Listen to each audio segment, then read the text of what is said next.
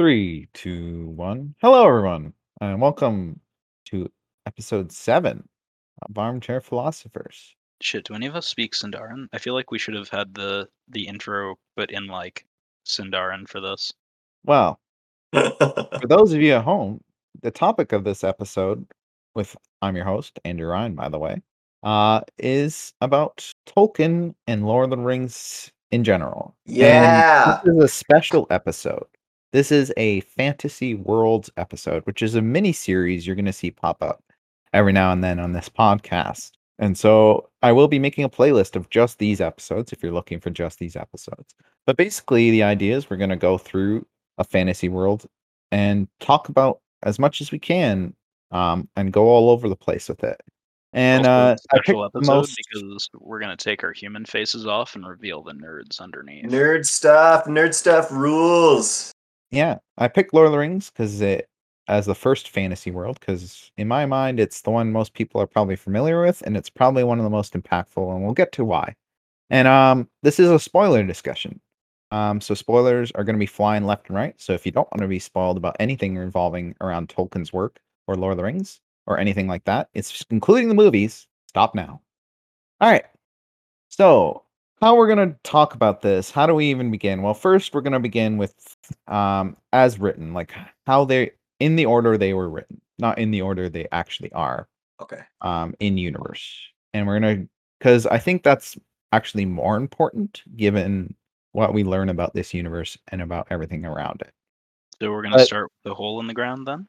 yeah, so we're gonna start first with The Hobbit. So The Hobbit is the first book that Tolkien wrote, and J.R.R. Tolkien for those at home, and Yeah, certainly the first Middle Earth book he published, I think, right? yeah, he actually only published for himself. Well, through that he was alive to write.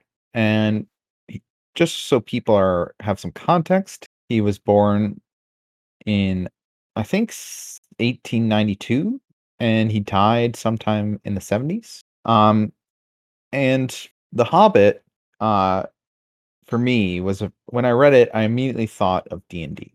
And when we'll get to the movies, but like in the Hobbit book, it's very much framed as this hobbit, obviously, who is this smaller humanoid creature with large feet and very hairy, and he lives a very simple life, very much similar to like what you would imagine a farmer's life to be like. Very calm, very safe, very inward. A very rich farmer. Yeah. And this is our first fantasy creature. We're instantly thrown in, and we're not given a human perspective. We're given it is human, and It's very much told from a human perspective. it's human, but the character is not human. Yes. You don't feel thrown off. Like you don't feel Yeah. like it's super alien or anything. And this is kind of like if you've ever heard of someone say halfling or hobbit, this is where most of that definition comes from, this kind of interpretation. Yeah, free and nerds out there. And so Bilbo is the main character that we're introduced to, and his hobbit hole and his life in the Shire. And it's peaceful, and he like hobbits have these very basic traits where they're like somewhat cowardly, but they like to live very stagnant lives where all they do is eat, drink, sleep, go out, collect things. Like they hoard stuff in their little hobbit holes, and they like living comfortable lives. All of which they do very well. Yeah. And we take Tolkien, pleasure in that. We Yeah. like that as readers, yeah. and at this point in time, Tolkien doesn't have a universe in mind, by the way. He's writing this book as a one-off, at least from what I've read. Like The original version of it, yes. Yeah. Though keep in mind that a lot of later reprintings changed significant elements of it to make it fit. Oh, I didn't know Yeah. that. Yeah. Oh yeah. Because it just doesn't make sense The without those. The whole Riddles in the Dark scene was completely rewritten a couple of times. So I want to first touch on the writing in the book itself. Tolkien's writing is very good, but I want to touch on how like interesting it is that Tolkien switches between songs, poems, and an entire new language, which is Elven, at points that he's developed in his own That was spare time. That was his jam, right? He was a professor of linguistics. Language. I don't think it Absolutely. was linguistics in particular. I forget what exactly he was a professor of, but his whole passion in life was ancient European linguistics in particular. Mhm. So He when says he got into his professor of conlang, he got hard. Anglo-Saxon. Yeah, that's right. I don't know what that means, but I think it just That's speaks the to language of Anglo-Saxon. yeah. like if I he's playing with different mediums within a medium, which I just think is Mhm. so cool, and it just brings it so much more to life. There's so many authors now who try to do that even just a little bit, It and it gives me just more sense of the world. For him, I yeah, think it was yeah. for him. Like, I 'cause think it was a I get the reflection. poems that the hobbits write, I get the songs they sing, like, I feel like I'm experiencing more of their culture than I actually am. I think that's a reflection for him of the fact that that is how you do a lot of linguistics. Like, if you're studying a language that has been functionally dead and extinct for a couple hundred years, a lot of the things that you will have as examples of it are songs and poems just as much as anything else.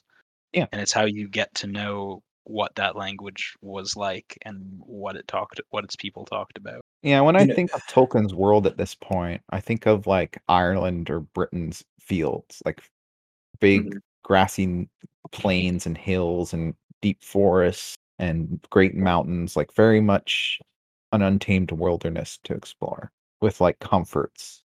Like, every town is, like, a nice place to be almost.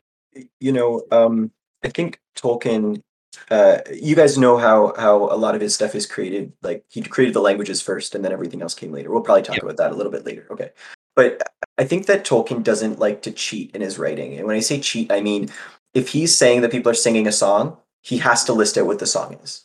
Yeah. Right? He has to say all the lyrics. If he says like something, if he says there's this mystical poem that has to be read, well then here's the mystical poem. Right? He's not someone who can just say they sang a song and it was great. Like he can't do that. Right. And I think that's partially because of where he was coming from, but also partially because he understood, and it's part of what makes his works work as well as they do, is that he Hmm. understood that those things give a sense of wonder that Hmm. no prose description will do on its own. Yeah. Like, Like, yeah, I totally agree. It's amazing to me that he wrote a language and it's as well created as it actually is when you Hmm. dive into the elven language that he built. and it's interesting because it's one of those ones where, like any living language, it evolved over time, and he sort of retroactively ascribed that to the various in-world time periods and had the languages evolve over time and Yeah. move forward, backward, apart from each Yeah, other, it's side nuts. to side. It's nuts. It's It's mind-blowing. Like, I only know of 2 fantasy languages ever created, and it's this one, Elvish, and the other one, Klingon. And well, yeah. it's like this one in particular, like, he definitely did his legwork, Which like, on all the which research and everything. Elvish are we talking about? Which Tolkien's dialect? original Elvish. That does. Which do you have any idea how little that narrows it down? Right. Well, I don't know what that means, but I'm just talking in terms of that he created a language and that how impressive. So essentially, and I'm gonna like nerd out here for a couple seconds, and then we'll come back. Uh, one of the most common ones that people will note as the token elf language is Sindarin, which is a subdialect of Quenya. Which is there's this whole thing of, because there was the whole nonsense that I'm sure we'll get into with the elves breaking up into different sections and finding each other Mhm. again and going back and forth. Their languages evolved with them, and even just among the elves, who otherwise seemingly have, especially in the movies, are presented with a very uniform aesthetic. There are very different languages for their different histories and the different sections of them that came from different places, and the ones who stayed in the world and the ones who went back to the West, and it's a giant complicated mess. And if you think that it's why I wouldn't put Klingon on the same tier, is Right. this is miles beyond that. Well, yeah, This I is would in agree. I was just saying I only know of 2, and I find this one extremely impressive. yeah. Also, interestingly enough, how'd you guys take to it being verbalized on screen? Like, what'd you The think of its language. act yeah, because that matters. Because I up think until that point, it was written, right? it was Only? written with pronunciation guides, though. Oh, And okay. arguably the way they pronounced a couple of things was a little bit incorrect, but for the most part they did like the people who made the original movie were doing a pretty solid job of it. Peter Yeah. Jackson Like approved. they wanted to do it right, and they had the tools to do so. Yeah. Yeah, And it was Lord of the Ring nerds that were making the movies, so they were Yeah. they knew what they were trying to produce, so they were able to produce that, as opposed to like a big bad producer being like, we have to cut corners here, you know. There were There's definitely a too couple of much. definitely a couple of choices that arguably worked or didn't. Like the fact that in the movies, all we're of the talking about dwarves Rings movies, have by the way. yeah. All of the dwarves have Scottish accents, right? Right, That's like the choice that was made for them. right. But the languages that they use in the books and in all the appendices are much more heavily based on almost like Middle Eastern languages. Mm.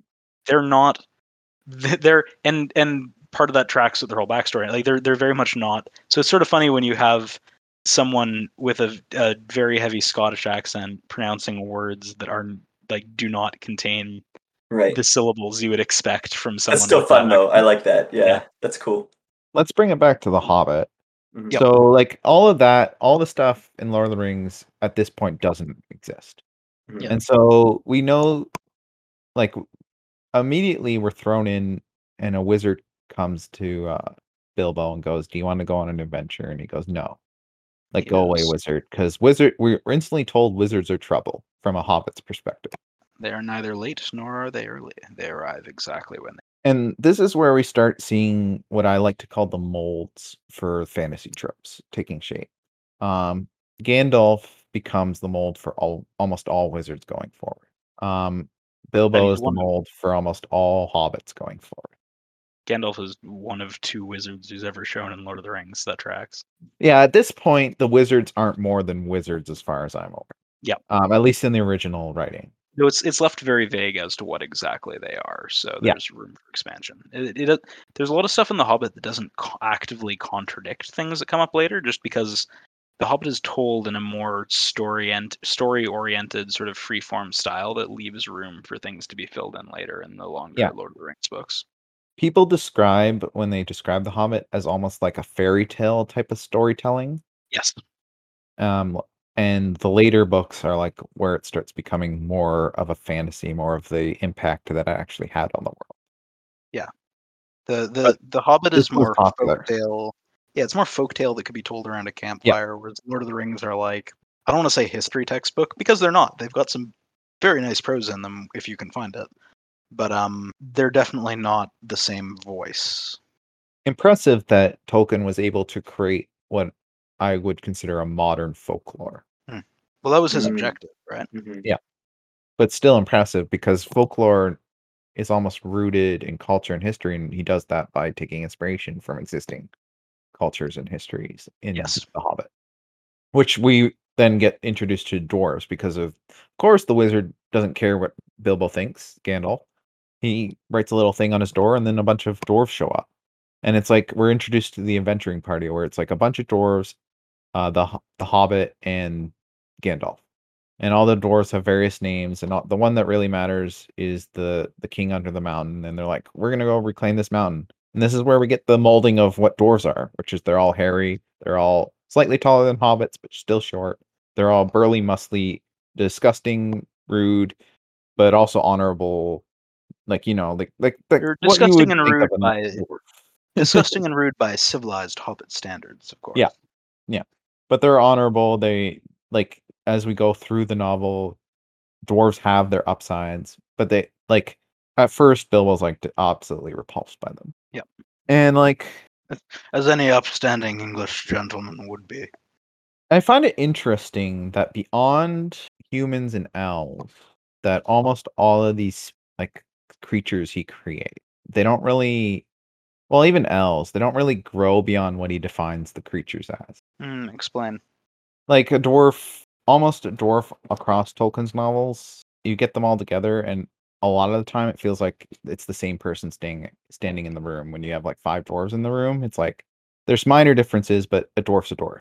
Well, yeah, but that's because what a dwarf is Yeah, they're pardon the simpler, horrible. right? It's pardon the horrible pun. It's set in stone.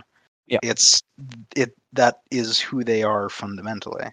Mhm. As opposed to humans and elves and hobbits. Yeah, I just find when I'm looking at humans, they're the only ones that like change, and because obviously he knows humans and humans are all different. But like when it comes to like elves, we can like blanket label all elves a certain way or all dwarves a certain way in Well, his right. I think it's interesting because the elves actually do change significantly over time. They change over a time scale that isn't relevant to the books. Right. I think that's something where you see it in humans because humans died after a fairly small period of time.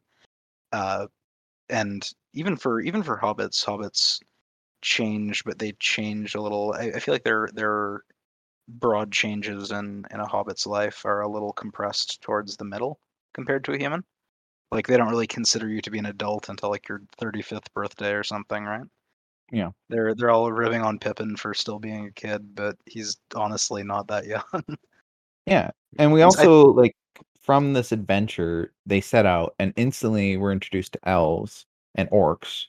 And we get the hatred of elves we don't and dwarves, we right? don't That's get orcs just right like off the bat. well, We we actually get meet mention of them, right? Like we actually meet trolls first. yeah, you're right. And they make trolls, which is something I want to talk about because like a lot of literary scholars note that like orcs opposite of elves and trolls opposite of ents. Like they talk about how the evil races are just good races but opposite. And I don't know what to take from that. Like I'm not a literary Well, scholar myself, but there are direct quotes from Lord of the Rings, and also to some degree from the Silmarillion. I think it's Treebeard when he's talking about orcs, who talks about how orcs were made in mockery of elves by their creator. yeah. And some people have said a similar thing, I think, about trolls and ents. So I can't remember if he disputes that or not in his statement. I And know. Oh, sorry. at least the part about orcs and elves definitely is like confirmed in the Silmarillion to some Yeah. degree. Colin? I know elves and dwarves were made by the gods in to be opposite strengths, right? To be Well, opposite we'll from one we'll another. actually get to that when we No, talk about the Okay. Silmarillion, but yeah. that's actually different. But yeah, they have a long-standing reason for rivalry, certainly, but it's less to do with opposites and more to do with Mhm. there's a little bit of debate about who was the first. Well, it's because this is where you might hear a lot of things you're familiar with in another story that's not Lord of the Rings come up Yeah. because dwarves hold grudges in Tolkien's work. They hold grudges for a long period of time and they don't forgive easily. And they're stubborn. And elves are very prideful and very much don't like showing weakness in themselves and like presenting themselves as perfection. And that's why they have this long-standing hatred because some random thing in the past, neither of them can admit wrong in that scenario. It's not even having done wrong because it's neither of them's fault. Right. It's 100% a pride thing, because and it's about because like you said, the elves are the ones that tend to be a little more prideful. The dwarves definitely have a bit, but in fairness, they're in the context of this debate, the dwarves are not wrong. There was at the beginning of the world, there were some plans that to make stuff. Essentially, I'm skipping over it because I'm sure we'll come back later. And the important point was that the elves are going to be the first things to be made. They were going to be the firstborn children of the gods, as it were. And then everything was set up and they were ready to do that. And before they could do that, one of the gods was getting a little bored, essentially, and he snuck out and he made dwarves. And the other gods were like, "Hey, you can't do put those back." So they put them all to sleep for a while, so that the elves could come out and be the first, and then the dwarves could come back. So the elves resent this because they were designed to be the firstborn, etc. And on a technical level, they weren't. And the dwarves, the dwarves, partially because, and this is where you can talk about grudges and maybe a bit of a grim sense of humor, uh, realized that this really annoys the elves. Later on, there was much intervening history But between even these at two. this point, before that exists, right? He hasn't written that yet at this point. Yeah, And even there, we still can get these tropes solidified as if um, the dwarves and the elves don't like each other. And it's for some dumb reason that if they came to the table and acted like humans, they would get over it. it's But they're actually not. interesting. It's interesting because in The Hobbit they don't actually get along as badly, or at Right. least they don't at Rivendell.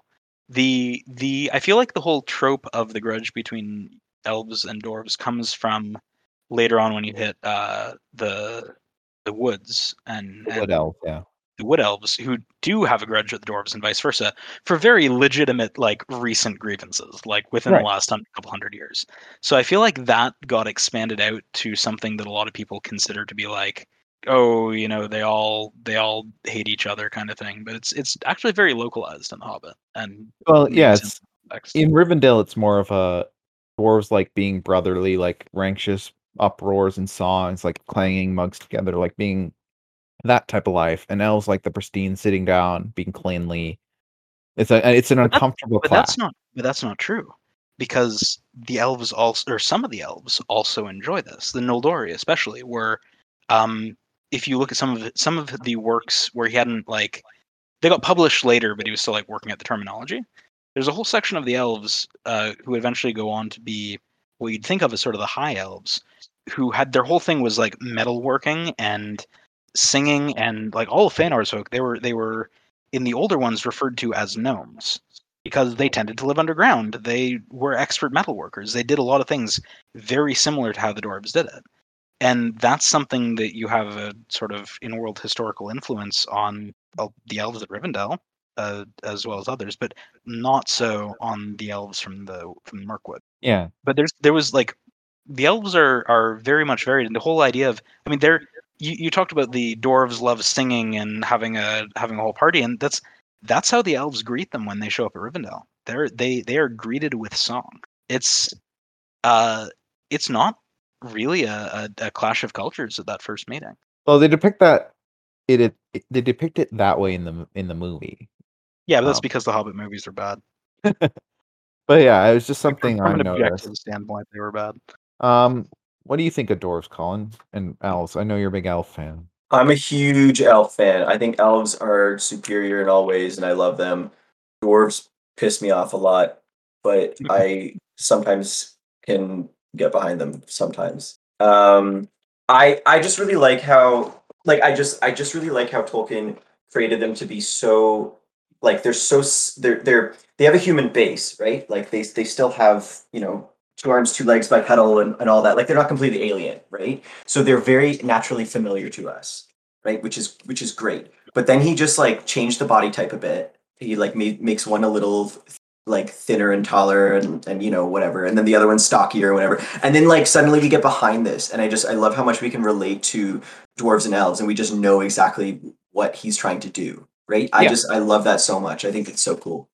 I noticed like elves often appear as if they're just better humans. Hmm. Like they're just better at everything than humans are. They're almost divine in a way. Like they're always glowing in his novels, or they're shown as like perfectionists, and like Hmm. even their metalworking is everything is inferior to what an elf can do. And like then he shows dwarves and he's like, but they're pretty good at things too. And but they're greedy, but they're also loyal. And it's like these kind of like very basic things that we can recognize in ourselves as humans. We're able to latch on to these fantasy races and go, okay, they're just an exaggeration of those tropes, those things. Right. I think at that point after they leave Rivendell is when we get the first orc to appear, right? I don't remember when they actually first run into them. I think it's I think it's later. I think there's been discussion of works, because in the first scene back in the house when they pull out the treasure map, Yeah, they there's a talk discussion of about them. how it wound, like the whole history of it, and how it wound up in Thorin's hands, and how Gandalf wound up within the whole 9 yards of how it got here, and that involves a lot of histories. Just to clarify, at this point, the entire story is Bilbo is sold as this thief to this group of dwarves, including the king under the mountain. But I can't remember the name. The rightful Um, heir, Thorin. yeah, the rightful heir. And they're gonna go reclaim a mountain, and they're like, there was a dragon there once, but we think he's gone now because ravens are returning to the mountain. And this whole quest is like very simply, let's go to the mountains, let's get this stone specifically that makes me king, and also retake the hold. Stone wasn't as big of a thing in the book. That's something they brought out in the movie. Okay. It was definitely like the crown jewel, as it were, but it didn't pick up significance until they actually run into it. Right. I think a dragon is something that even when I was reading The Hobbit, I immediately knew what that was. I don't know if I could argue that Tolkien made dragons what they are, right? No. You would have a tough time arguing that. Yeah, because So- King Arthur, Yeah. like some of this is coming from Arthurian legend now, right? Yeah, I think So at a this lot of point, the- dragons are more well established than everything else he's presenting. Yeah. I think they are. I think a lot of the personality that is commonly ascribed to dragons in a lot of modern works come from the way that Smaug is interacted with in it. Yeah. Like there were I would not as say, many. There were a lot of books that had. There were many books that had dragons in them before The Hobbit. By all means, a lot of them presented them as very straightforward characters, or certainly not as charismatic as Smaug could come off as in his Mhm. conversations. And I Yeah. think that's something that definitely had an influence. And so when orcs are introduced, because I want to touch on them, because these are my favorite fantasy creature, are orcs. They're depicted as brutish, uncaring, sadists. Like they only want one thing, and it's death and destruction. They're your And favorite. Not in Lord of the Rings, actually. Common misconception because of the movies, but their defining trait in the books is more cowardice. Yeah. Than desire for destruction. There's a lot of things in the books that aren't really as reflected in a lot of other media that talks about them, where the focus for most orcs is they just want to go home.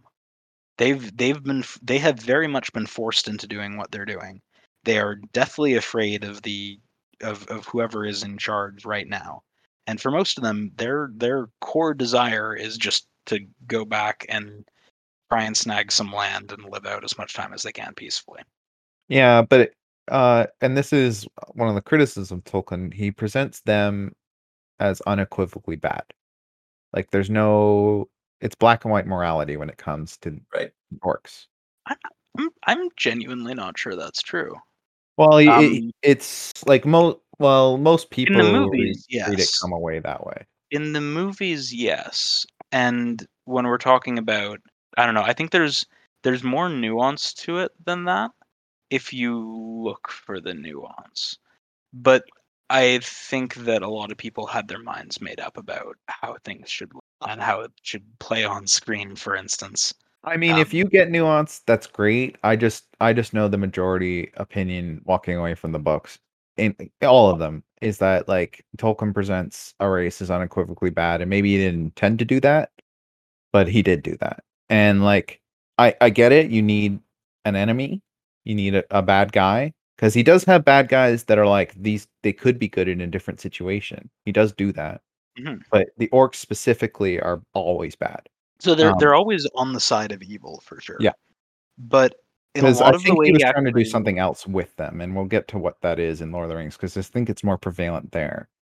But he was trying to do something with the orcs and less of that. Like he's like, I need them all to be bad because they represent a bad thing that I don't like.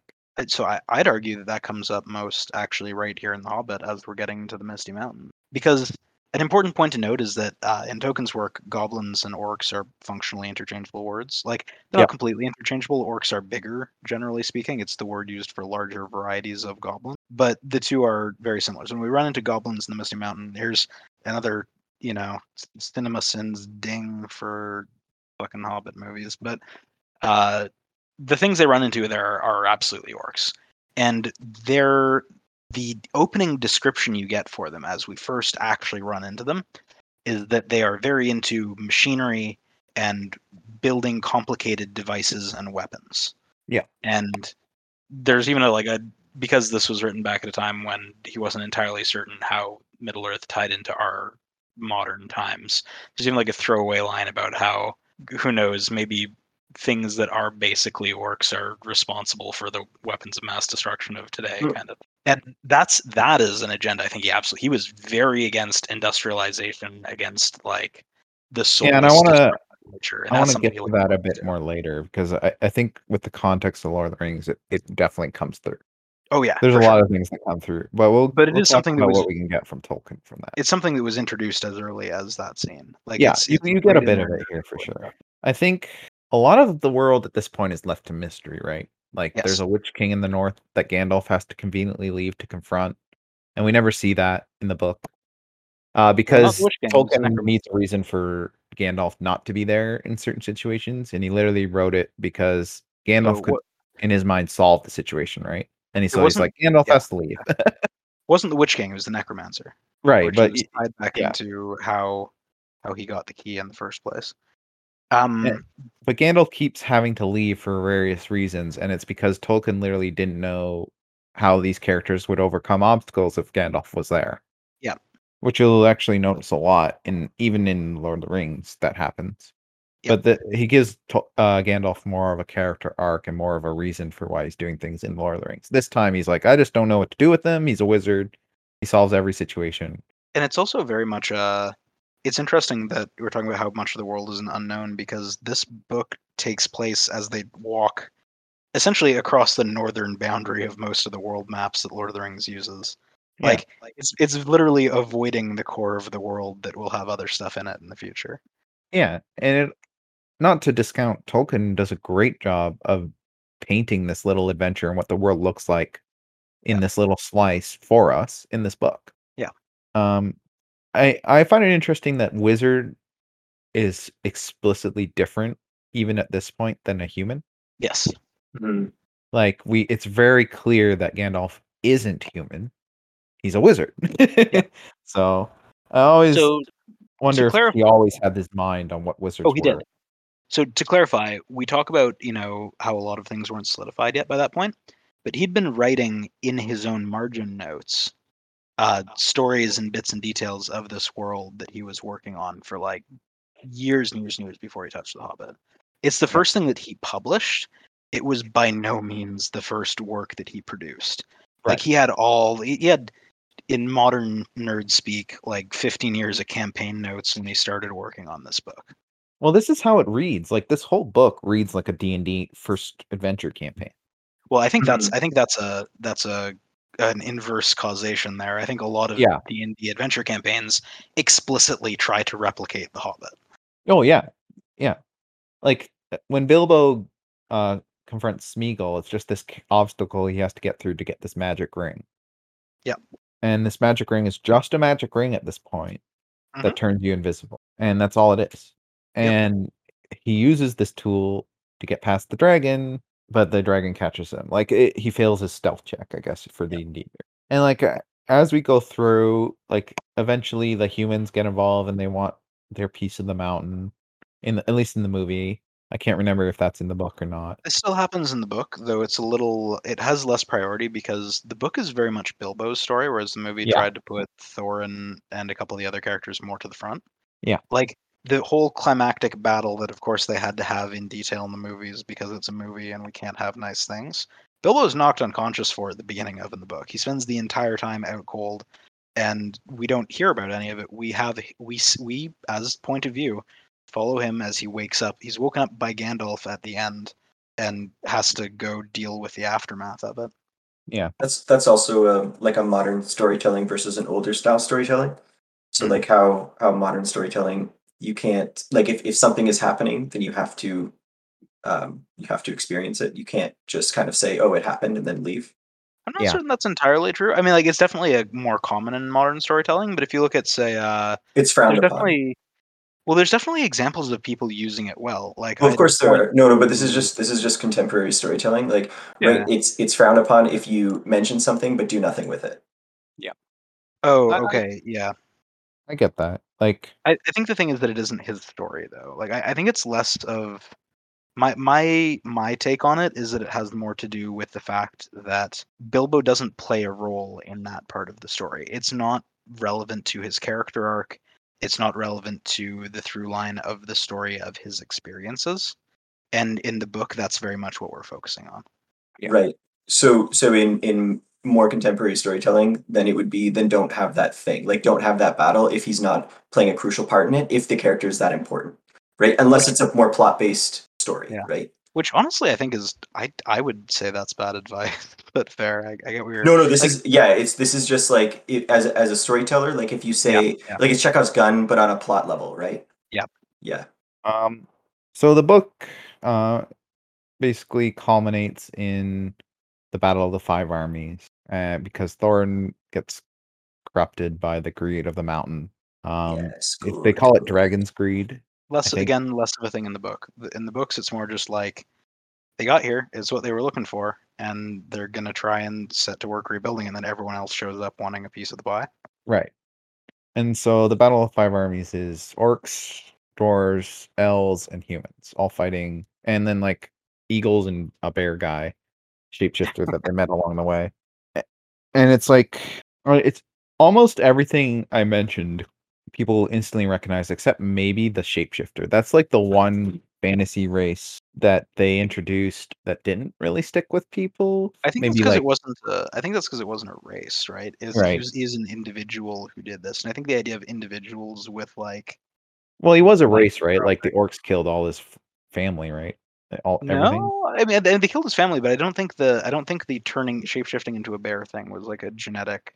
I don't think there was like a family line of people who did that. I think that's something that he has the ability to do, which is never entirely explained how or why. Partially because this was an earlier foray into it, where sometimes there's just weird stuff. And I got the impression that this is much more when he talked about his family. Most of the time, it seems like he's talking about the animals around him.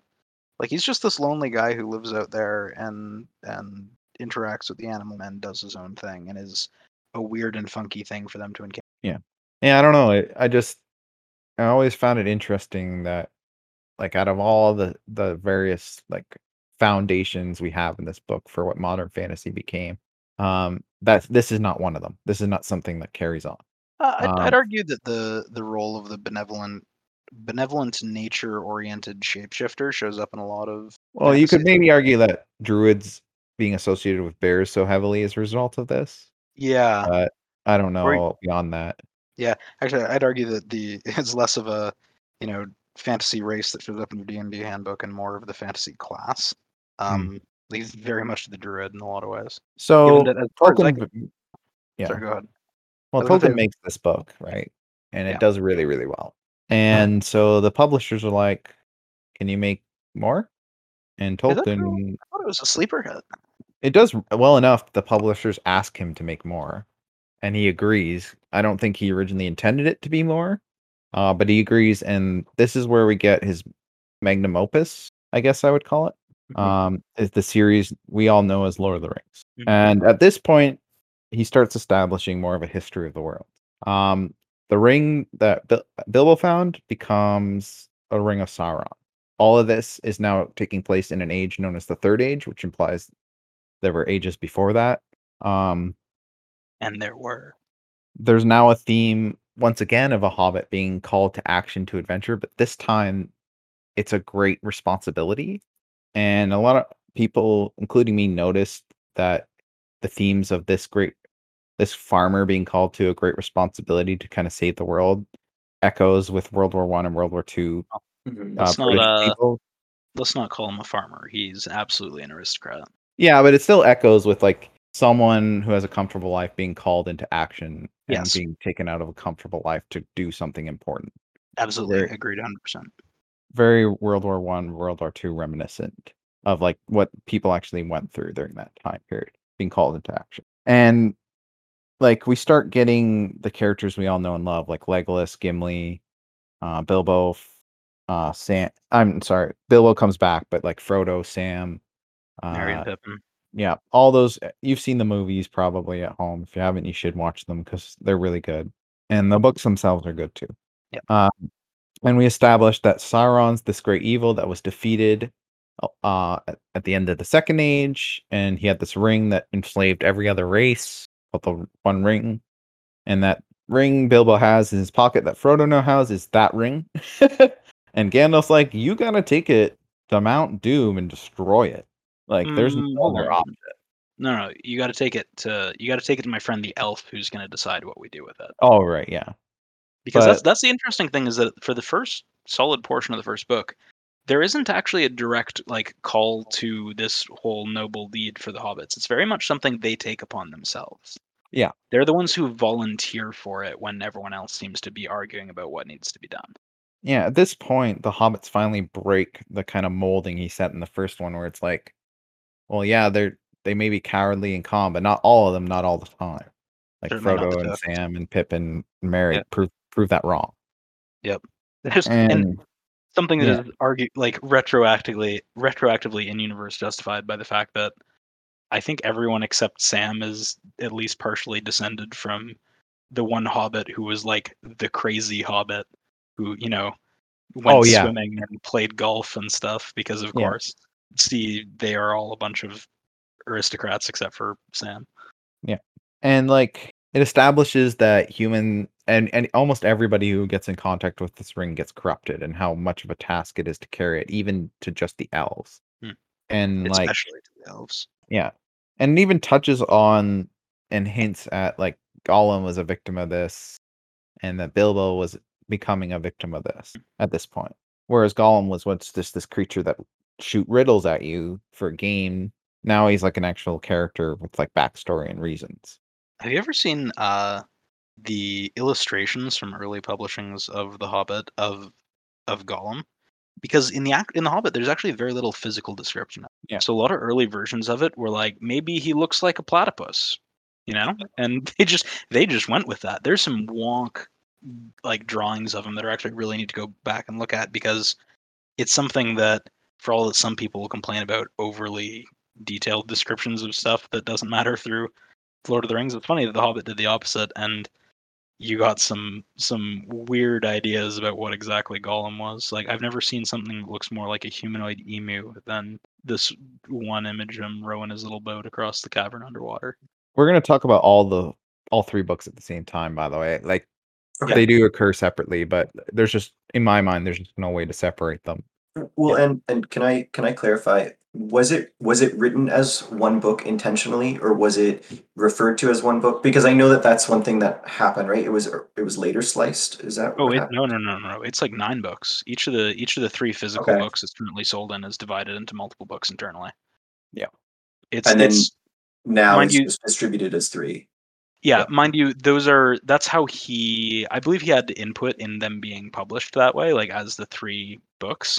And Mhm. it's very much using the term book internally, sort of like section, but Oh, so okay, so kind of like the Bible. Like the Bible's a book, yeah, but really it's a library. Yeah. Well, it's exactly. interesting to say that because Tolkien Like, was Christian.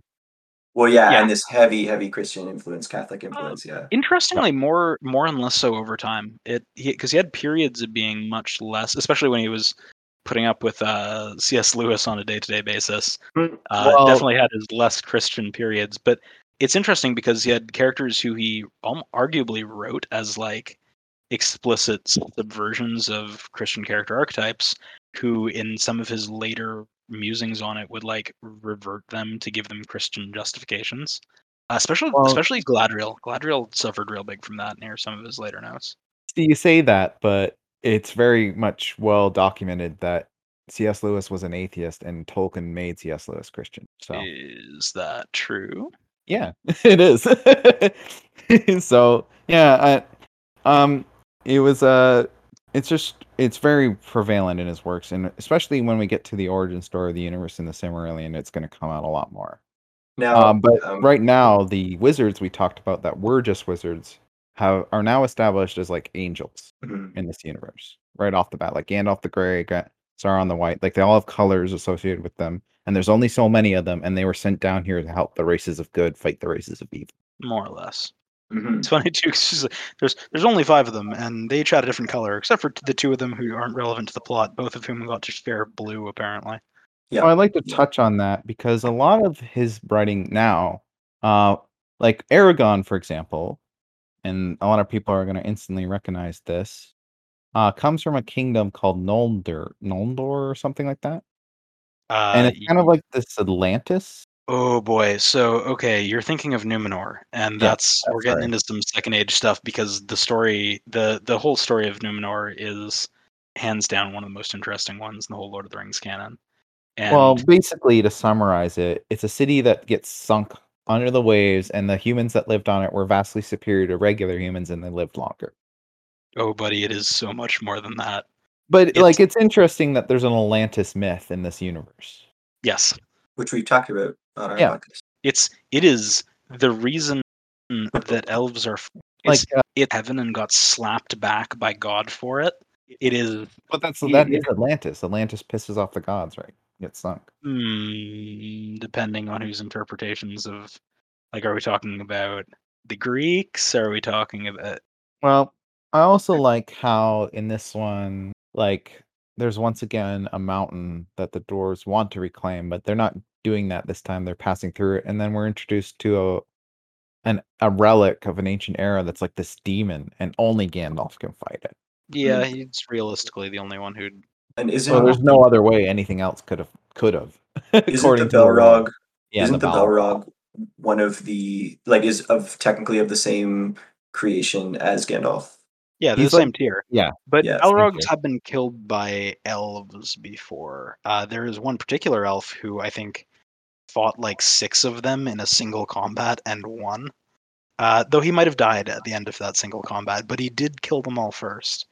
Like they are not unkillable in the same way that Gandalf isn't unkillable. I'm sure if you ran up to him behind him while he wasn't seeing you coming and smacked him over the head, he's heading back to Valinor for a while. He's gonna have a little rest. Well, yeah, like he dies, and because Saruman is evil now, Gandalf becomes the new White Wizard, and he's reborn as like the head angel. Yeah. Well, he's sent back anyways. The entire idea of their physical bodies is something that wizards basically only inhabit on a need to do basis. Yeah. Because they are very much a sort of lower tier of what I'd hesitatingly call like Middle Earth's angels. And there's a lot of like emphasis. What do you guys feel about like how the men of the West are the last good humans in the world? That's not true, though. Well, it is because Sauron Easterlings dies versus all the come from Easterlings, right? Easterling. Yeah, Yeah. but you're bringing one alternative in there.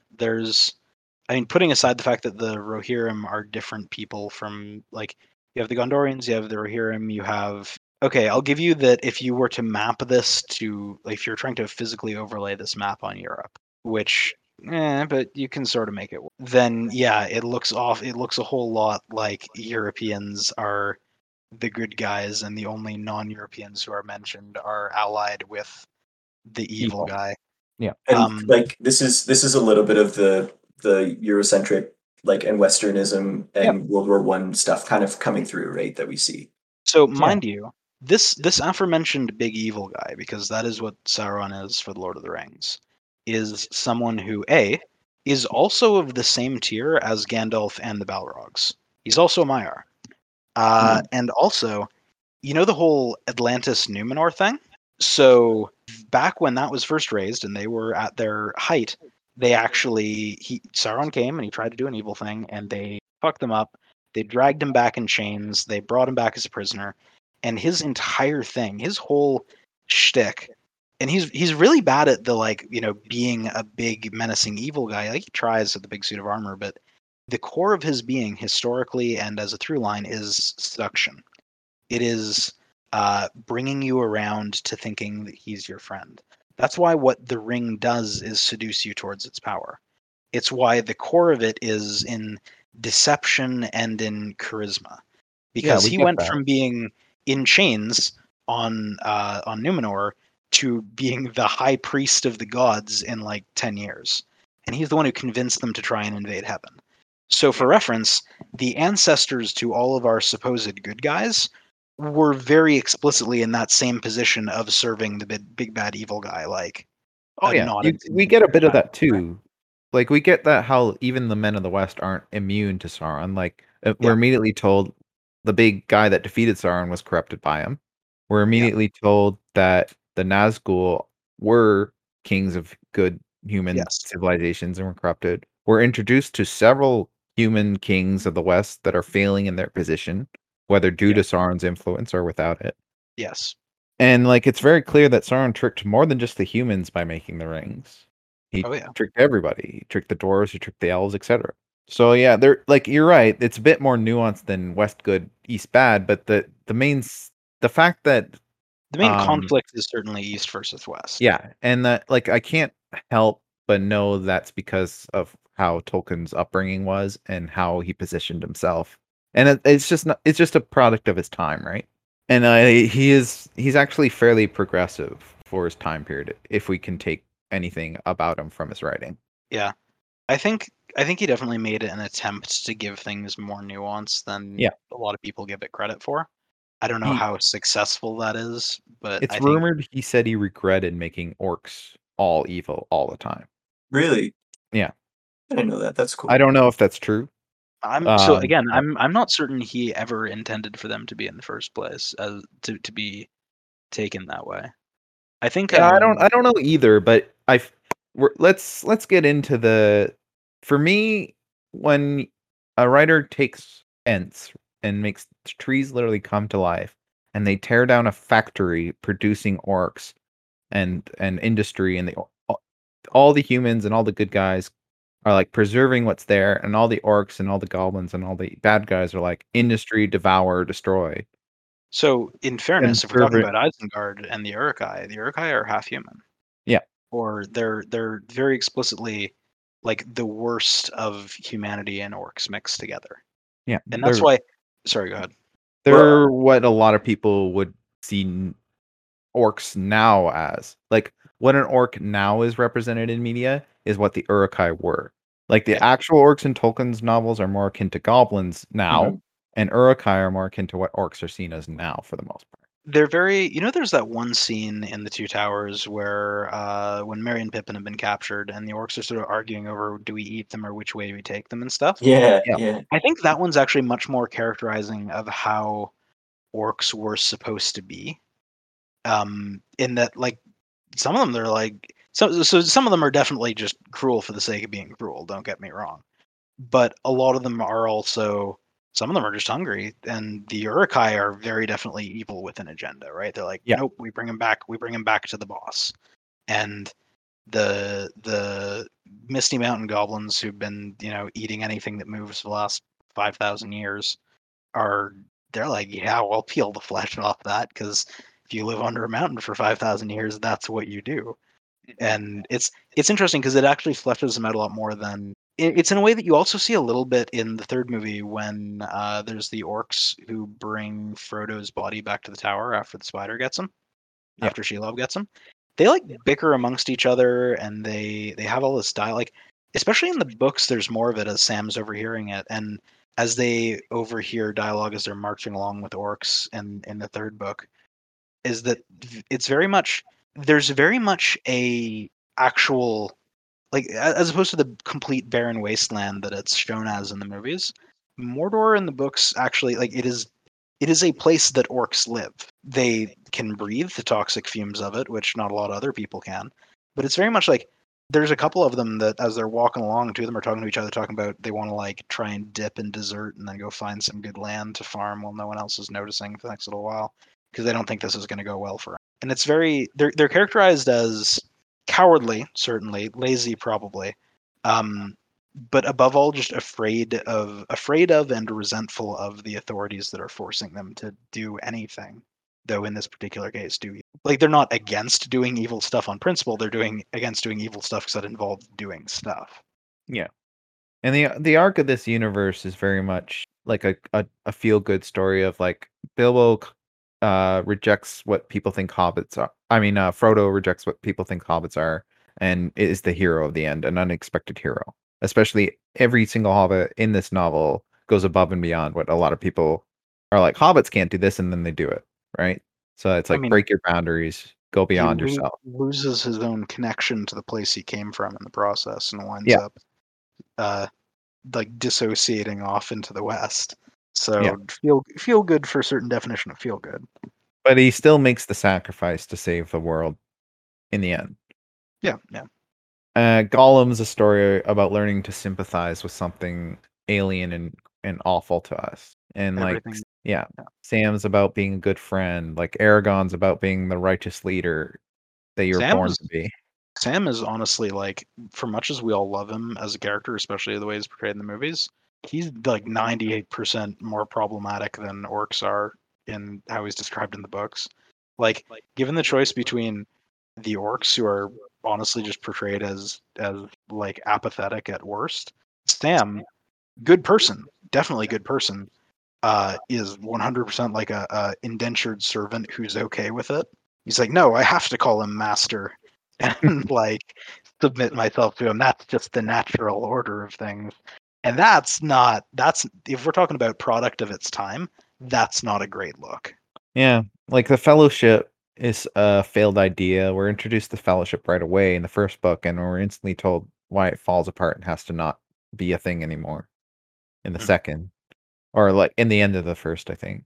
And then the second's about how like even the best people, like the angels, can fall, and Sauron like becomes evil, and Saruman Saruman, is like, yeah, sorry, Saruman and is becomes evil, and Sauron like with it the two powers is like seen as unstoppable, and it's like Saruman really just gave into his fears and stuff about the world and decided to go with the winning side that he thought would win.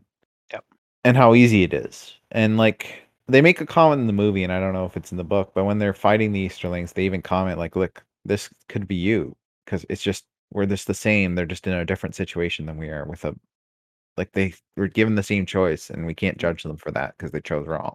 Or even just because, frankly, if any of the leaders of the kingdoms of the West had not been shaken out of their bullshit or deposed, if in Denethor's case, like their nations could equally be on the same footing. Yeah. If Denethor didn't get thrown out, he like, or if Wormtongue didn't get thrown out of Edoras, like Rohan could have been on the wrong side here. And Yeah. despite how good all of its people are, etc., it just takes one leader in the wrong place or who's been listening to the wrong person to. Correct. Yeah. The shining white city of Gondor is shown as this like big beacon of goodness, and then you get there, and the guy leading it's like about to give up. Gondor's I think Minas Tirith is really interesting in the differences in the way it's portrayed in the books versus the movies. It's one of my biggest okay, so don't get me wrong, I love how it's portrayed in the movies, and I think it made it work very well for the narrative and the themes they were going. But it's interesting how much they missed of it very much being a city of like philosopher kings in the books. Like In the books, Greece. they're yeah, but less even Greece and more like there's such a focus in the movie because the movie wants it to be this sort of like everything is on its last legs, and there's a feeling of overwhelming sort of like despair that the last holds of good are being worn away. Because of that, the aesthetic that Gondor is given, and the Minas Tirith in particular is given, is very military, which makes sense too, right? It was like it's a city that was designed to be defended, the whole layered layers walls and the whole thing, which tracks. But in the books, it's very much not. It's very much like somewhere that this is the place that Gandalf went to study when he was looking up what the ring was like, because this is the place they have all the books. This is a place where some of the foremost scholars of the remaining part of the world are. It's more of the outlying cities around it that would have like the military attitudes and the armies that could save the day kind of thing. Whereas Minas Tirith itself is supposed to be like the library city for nerds, like Faramir. And it's interesting that they decided to make that change in the movies. I find a lot of like elf aesthetic in Minas Tirith in the movie.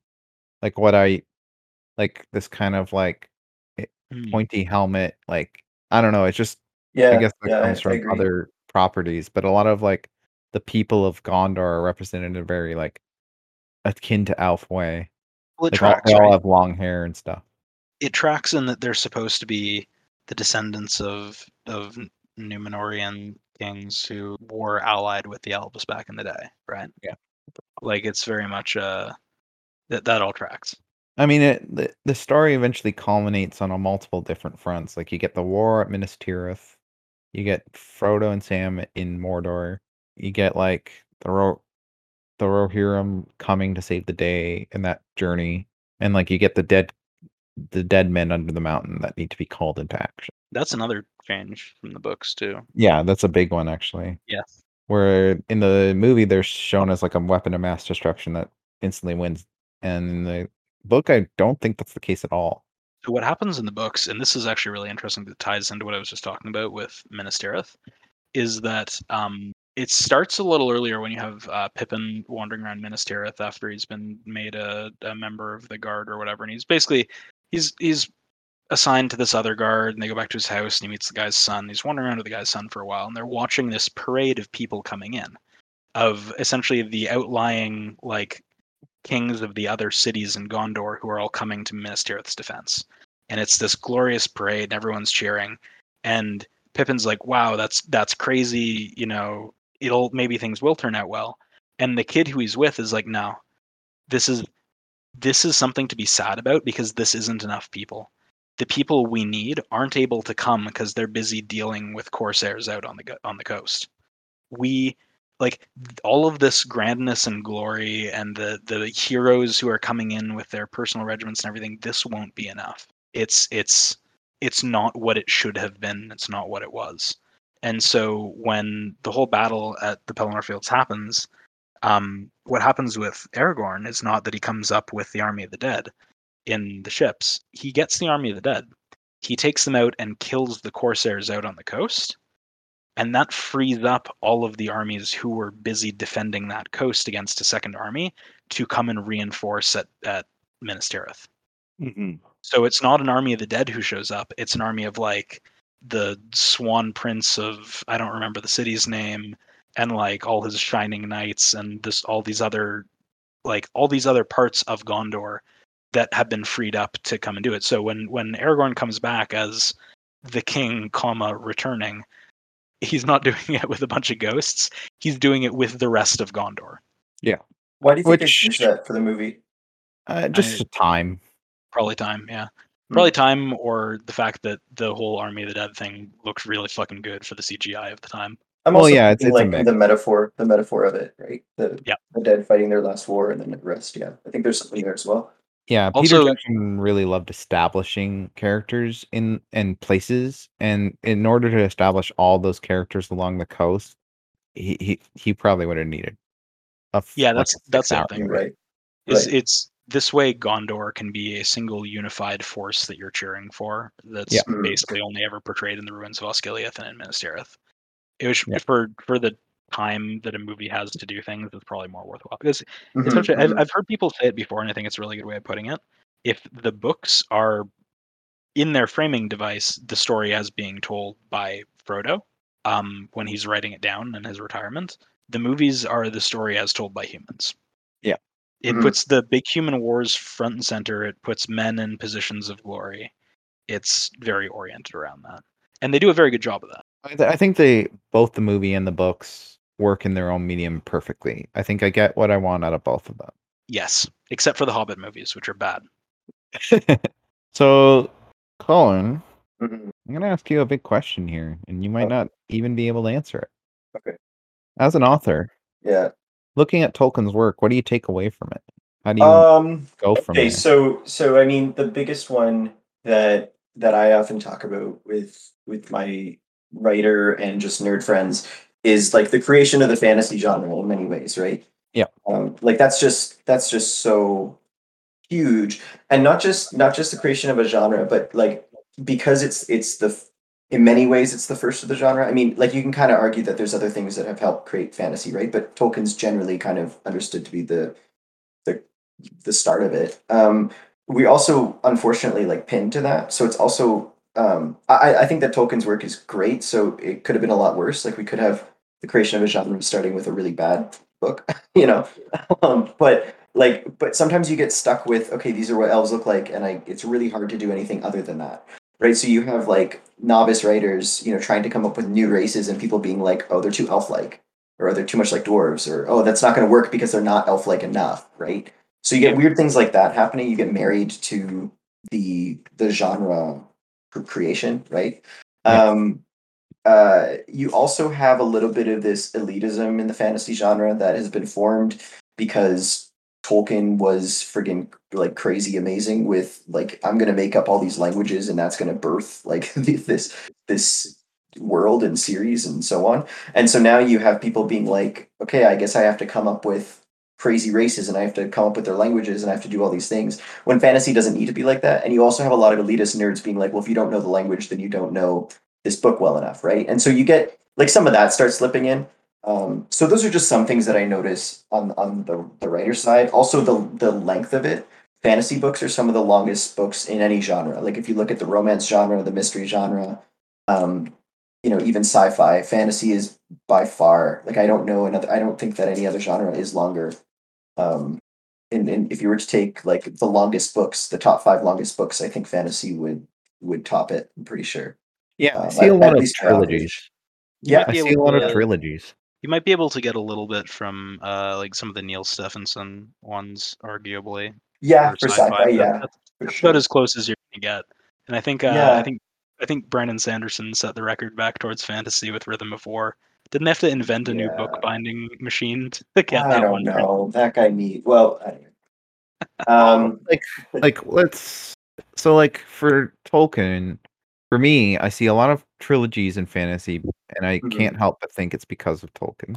I see a Um, lot of yeah. elves being Tolkien elves. I see a lot of Tolkien dwarves, hobbits less so. I see a lot of people almost taking these three books as the only inspiration point. Like, I don't see a lot of people doing The Hobbit, where they do a modern folklore with poems and songs and stuff. They I do like the mean, grand opus I mean, fantasy. Lord of the Rings also had poems and songs. Yeah, but they don't take that. They don't take that aspect out of it, right? Mm. Like, Yeah, that's something aside I from a admire about couple, Tolkien yeah. is that And he does that. for listeners, like I don't want anyone thinking I'm dumping on the genre. I love the fantasy genre so much. Like these are just some things that I notice, like on the Yeah. writing side of things, and some of the things that I'm like, man, like this genre is great, but here are just some of the things that I notice because Tolkien is so big that we're stuck in some ways, right? Yeah. Let's talk about his conservationist themes. Yeah, Sure. Because this is the last these four books we just talked about are the last he personally was alive to have published. Mm.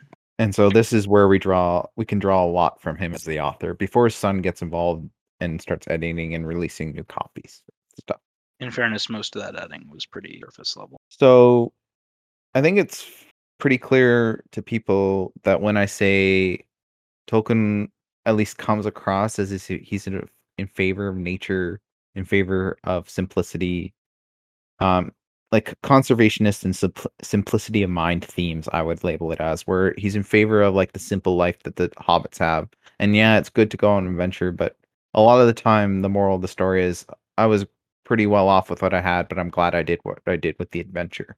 And It's like the very elves have to leave the world and retire because it's their time to go. And there's a lot of like the Ents had to save the day, or like industry is bad because that's what the orcs and goblins represented.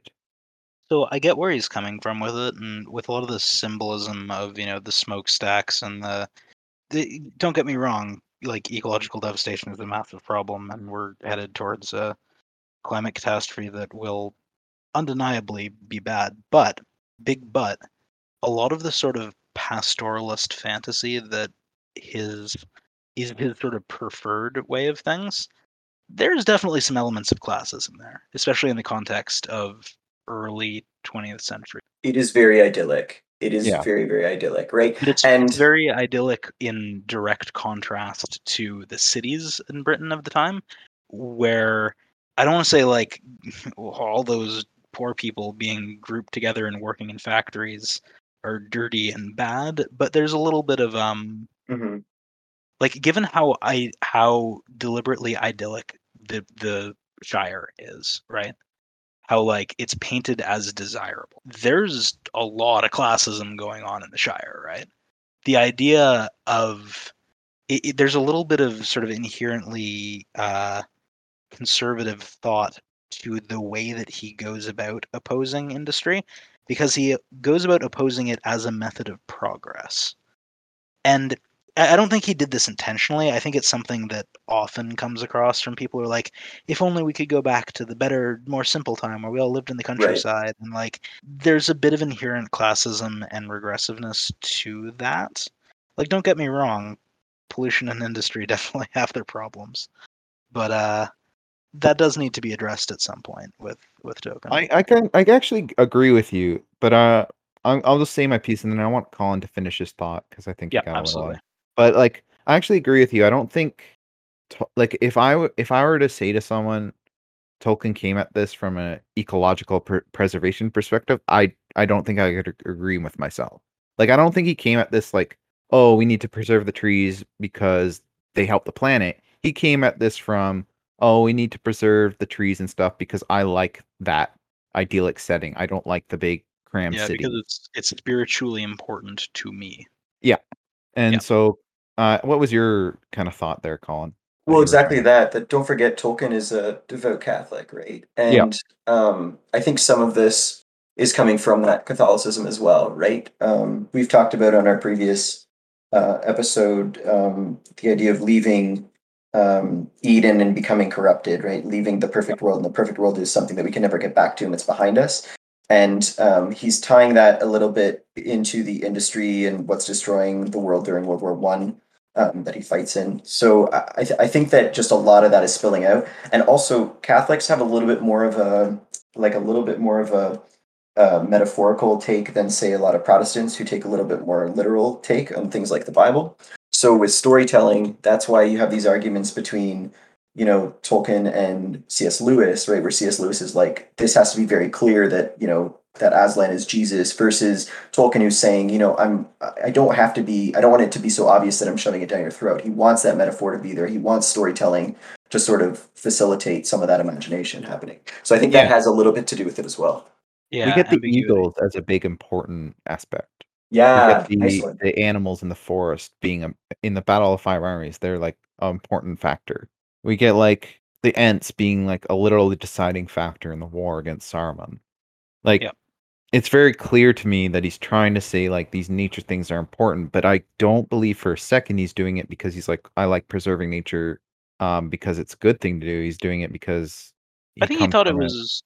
I think he thought it was a good thing to do, but his why is different. Yeah, than what he exactly. expected It's to not be. it's not what our common understanding of ecological preservation is nowadays. If anyone is familiar, anyone here or anyone out there is familiar with the book Dune, right? Dune is an example where it's very clear that, okay, this is an ecological story, and there's a lot of ecological concern happening here. And just the comparison of the two, because Dune is also a series where has been taken over by, the family estate, and has this strange kind of, okay, the author's no longer here, but the books are still with us. So how do we continue this story? So it's similar in the legacy, but you can see how those legacies just divert a little bit. How they're similar, but they diverge, and clearly the authors were doing something different. Yeah. Eventually, the ring is destroyed. Sauron's armies are defeated as soon as the ring is destroyed, Yay! and the Age of Men begins because the elves had to leave the world. And that's another theme, is like the elves have to leave, so it's up to humans to take over from there. Mhm. Kind of like a passed down, you're the next chosen one type of lineage. Fuck you, dwarves. Yeah, I don't know Right. what he was trying to get across by making the elves so perfect and so like we're gonna leave the world and we trust humans to do it. And Well, there's even a mention of Age of Orcs at one point in the movie specifically.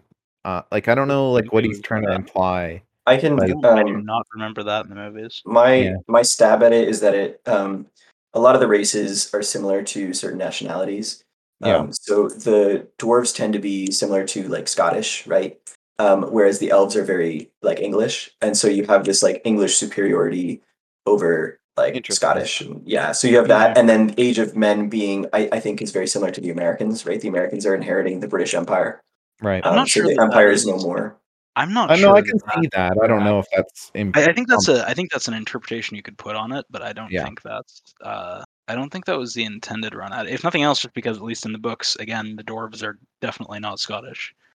Right. No, no, but there's this idea of like they become kind of this side race where they're good guys, but we don't really like them. Like that's kind of the attitude Yeah. is sort of contributed. And whereas the hobbits are also like, who are these people? They're kind of like as well similar Scottish, like Irish sort of the Irish The Hobbit's more countryside. The Irish. yeah, Yeah.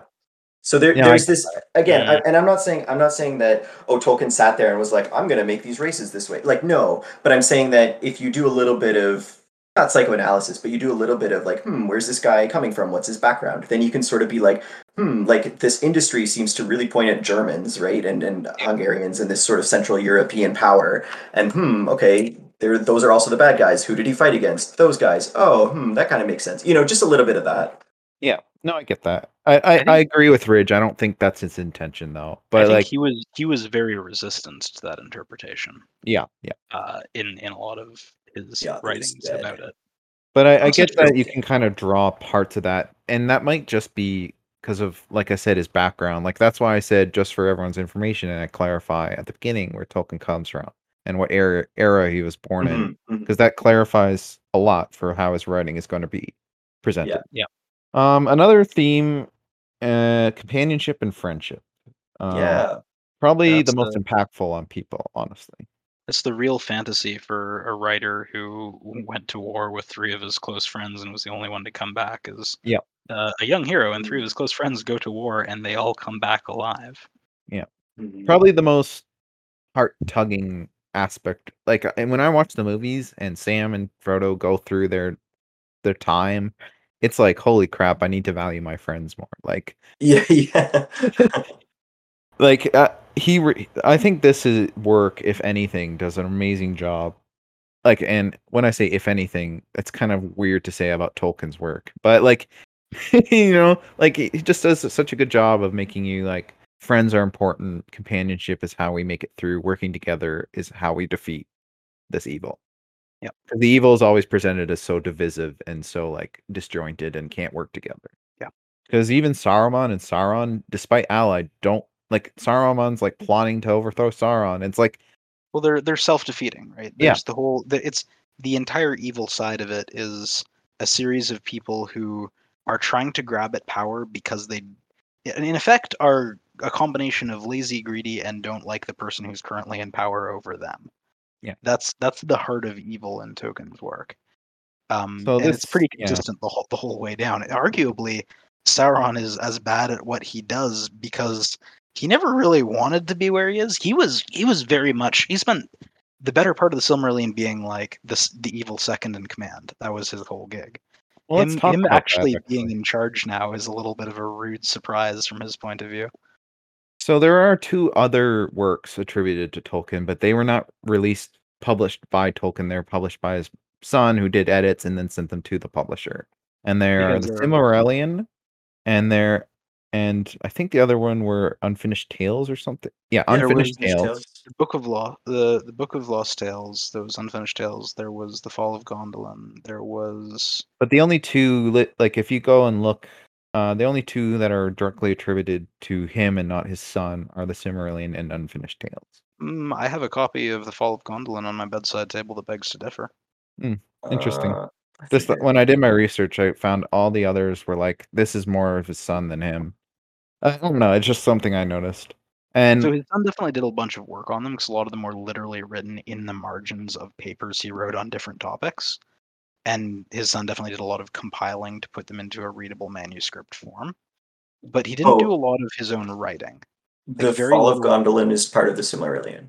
yeah, So broadly speaking, yes, the story of the Fall of Gondolin is in the Silmarillion. It is also a published book the length of the Silmarillion, which is distinct from the story, the portion of the story in the Silmarillion. Oh, and the Baron and Luthien. Beren and Luthien, that's the other Yeah, one. and the Children of Hurin. Yeah, yeah, okay. the Yeah. Silmarillion and by extension Unfinished Tales, because it are kind of the origin story and more world building than we could ask for about this universe. Oh Like the yes. Silmarillion has the god Iluvatar creating the world, uh, angels and devils and demons. There's literally the devil himself, Malkor, aka Morgoth, who rebels against the Iluvatar. A big war occurs. This is going to be really simplified. I mean, And if you before any want of this to, happens, it literally starts with Eru Iluvatar and all of the Valar, who are sort of like the higher level angels or gods, depending on your point of view, singing the song of reality in 3 parts, including Melkor having his rebellion, and eventually like, the whole overwhelming and movement of it that sets everything that will happen afterwards before reality even starts. yeah. It's wild. And so all of this world, very Christian, by the way, this very clear one-to-one Christian inspiration. Something not a lot of people know is the world's name. They know Middle Earth, but that's just a place in the world. The world we're talking about is Arda. What a disappointing name. Yeah, you I think? want more I want more like weird umlets and apostrophes on that. I think it works. I I think I just I really like that. It's almost like when we refer to it, we call it Lord of the Rings world or Tolkien's world, but like it's Arda. Like that's what we maybe should be maybe talking if you're about. some kind of low power level pleb. Pleb, Yeah, yeah, if I you're was not a gonna big say Lord of the Rings nerd. pleb. This is where the big nerds are going to come out and laid waste to us in the Those comments. people sitting here like, oh, the Silmarillion is the backstory of the Lord of the... No. No, my friend. The Silmarillion is about a man named Fëanor and how angry he got. It happens to also inform the entire backstory of the Lord of the Rings, but that's not what it's about. So what I get out of the Silmarillion is basically how each race, other than elves and humans, which are created by God himself, Iluvatar, every other race is created by a different angel. No. The only race that was explicitly created by a particular angel was dwarves. I thought the orcs and trolls and Nope. all that stuff were So created by. okay, so for a certain value of created, yes. At the very beginning. Oh, all right. Okay, Well, so we have Fëanor, whose defining trait is being always angry all the time. He's also a good smith. He makes 3 gems called Silmarils, which contain in them the light of these ancient trees, which are all like the one radiant light in the world before the sun and shit. And everyone's like, my god, those are the best gems that have ever been made. And Morgoth, being a little bitch, steals them and runs back to the main part of Middle Earth. So Fëanor's like, I will reclaim my gems, and anyone else other than me who ever gets their hands on the gems, I curse them to really bad times. And then a lot of other people try to get their hands on the gems, including Fëanor, and a lot of them have really bad times. And if you want an epic scale tragedy, like if you wanted to read the first several parts of the Old Testament, except they are all explicitly tragedy in like a Hamlet-esque way, that's the Silmarillion, my man. so basically, to even shorten it up further, eventually Morgoth fights some people. He loses. Yeah, eventually he gets All his kicked out. Algors get beat. Sauron's like one of his other demons, and he's like the only one left. Sauron is the Lord of Werewolf Bat Party Island. I want to make this clear. He is the Lord of Werewolf Party Island, and that's why he's so mean later. Is he's peeved about having Werewolf Party Island taken away from him. And he eventually joins the Atlanteans, tells them fight heaven. They do, they lose, and that brings right around to this. We end up with Sauron in the beginning of the Second Age, where Sauron basically collects his power in Mordor because he fled there, tries to take over the world, and humans and elves beat him. If it didn't work for my boss, it'll probably work for me. Mm-hmm. And that's where we pick up with the Third Age, which is The Hobbit and The Lord of the Rings, which is what he started with. So, because all of that's a long, lengthy process and a lot to go through, I would recommend anybody who really wants more lore of the fantasy world that is Arda and Tolkien's work to go with the Silmarillion. I don't know if I'd recommend it first. I'd recommend starting with the Hobbit, obviously, because I like how reading them in the order they were written because it makes more sense in my opinion. But I mean, if you want to start with the creation story, you start with. It's like if someone it's like reading Malzahn Book of the Fallen in reverse in terms of general readability. Mm-hmm. What are your opinions on the Silmarillion and Lost Tales, Colin?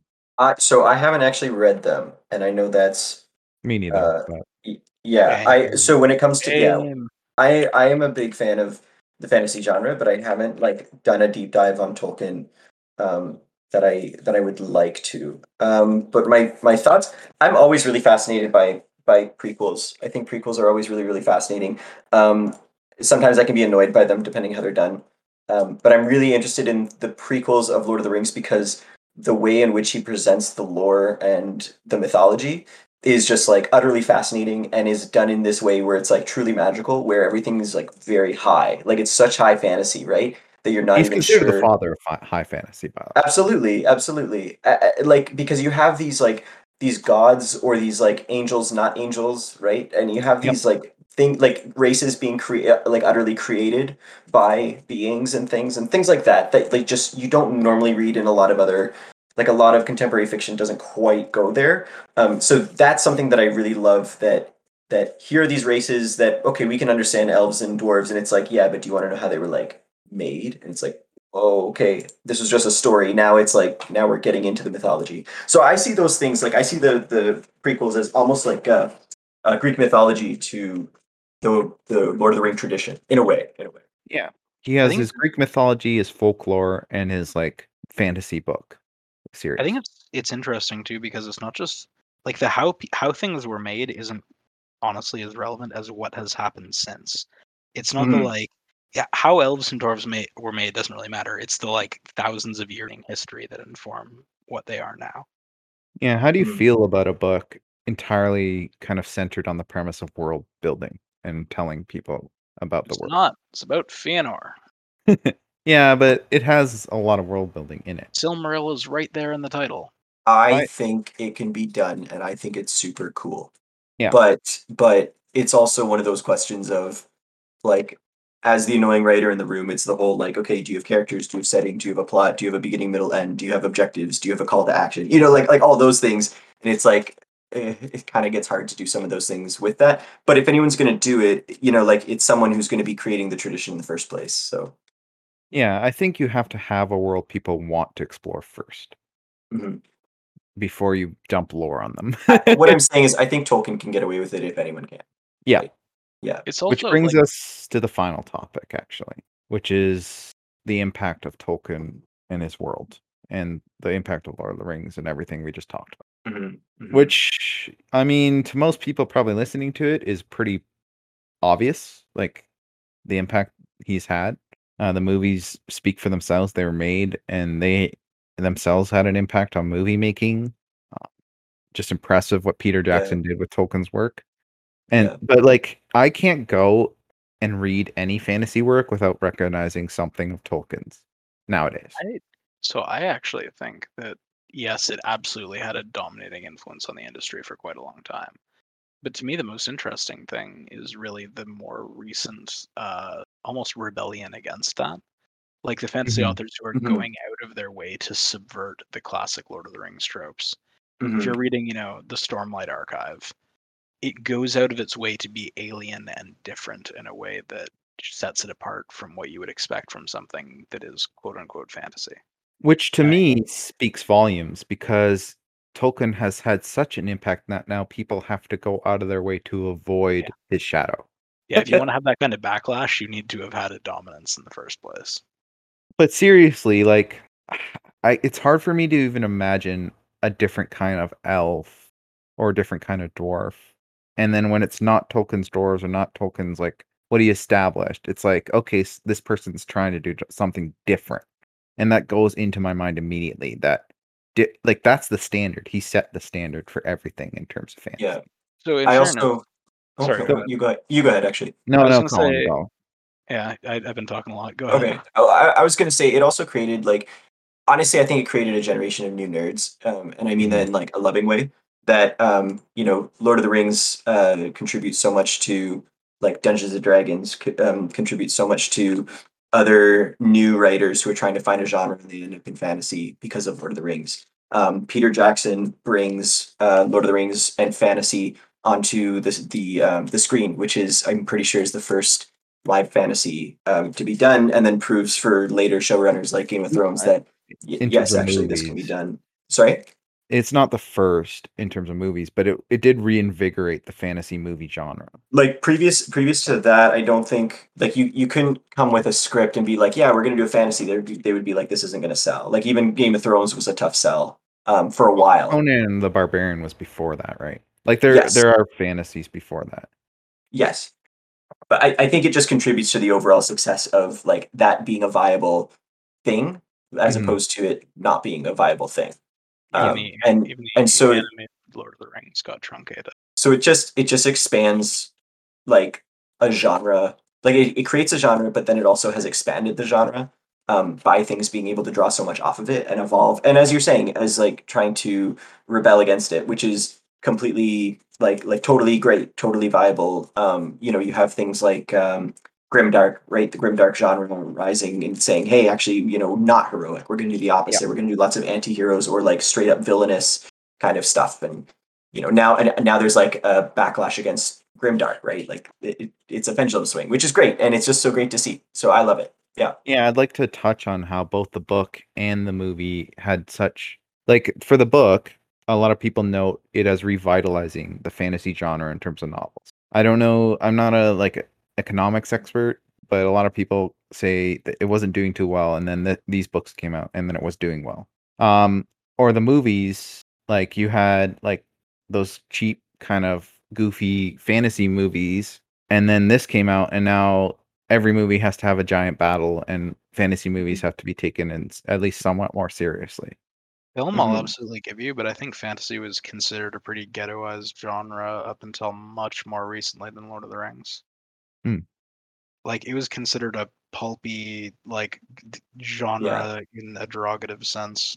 Wait, Similar like to all the way up to sci-fi. Lord of the Rings. Yeah. Well, I mean, Bef- by twits, in fairness, right? Like anyone who says genre in a derogatory sense can go eat a So you're bag. saying the movies didn't make it less pulpy? Like I don't. The movies did. I think the movies did a huge amount for normalizing fantasy Yeah. on the screen. Yeah. But I don't think the books did. The No, no. books definitely got a lot of people towards them. They did not too much to The only elevate thing I read is like there's a note that says like if not for these books, the fantasy who knows where the fantasy genre would be like because it revitalized it to a point of like fever. Like people were going out and buying fantasy books that weren't Tolkien because Yeah. they wanted more fantasy. Well, I've worked in a bookstore and like a big commercial bookstore, and it's so cool. I used to hate books being adapted into movies because I was a hipster, right? But then I realized after working in a bookstore, it is so amazing to see people who have like never touched a book, see a movie, and then come into the store and they're like, I want to read now. And Yeah. I'm like, okay, I can't deny this is super cool. Like that's Yeah. awesome, right? It was super cool, and I'm going to steer you away from the novelizations of Star Wars because they are not a good way to approach that. There's exceptions, but it's super That's cool for the most part. yeah. So you have great, yeah, you're absolutely right about the revitalization. It's awesome. I think just by us talking here, I mean the impact of Tolkien's work and Arda and everything revolving Lord of the Rings is like dropping an elephant into a kiddie pool. And like it's just the splash it's made, it's comic book level logic here when I'm talking about that situation. And it's like we're still riding the splash, right? Like Mhm. we're probably near the end of it, I don't know, but we're still riding the wave of that kind of impact he's made. We're still at the point where the first fantasy world we've talked about in our series is Lord of Yeah. Yeah. Mhm. And that's why I chose it. And I thought, if I'm going to start off with a mini series about fantasy worlds, well, I'm going to start with the one that most people know and probably made the biggest splash. Um, Mhm. I don't know. There might be a debate there. I don't know what that other one you would talk about would be, but this is a really good one to start with, I think. the I think that's fair to say. Word. All right. Join us next time for another mini series special episode. Great Where I finally Empires. convinced everyone else to. Oh, wait, are we doing a different miniseries? Okay, I misread that. I was gonna say join us for our next fantasy world, so I force these two to read a bunch of books they haven't read. Our next different I mini hope. series is called Great Empires, and the first Great Empire we're going to be talking about is another foundational one for the mini series that we're going to establish what that mini series looks like, and it's going to be Great Empires Rome. Thanks for watching. Please like, comment, and subscribe, and follow us on Twitter for updates. I'm your host Andrew Ryan, and have a good day.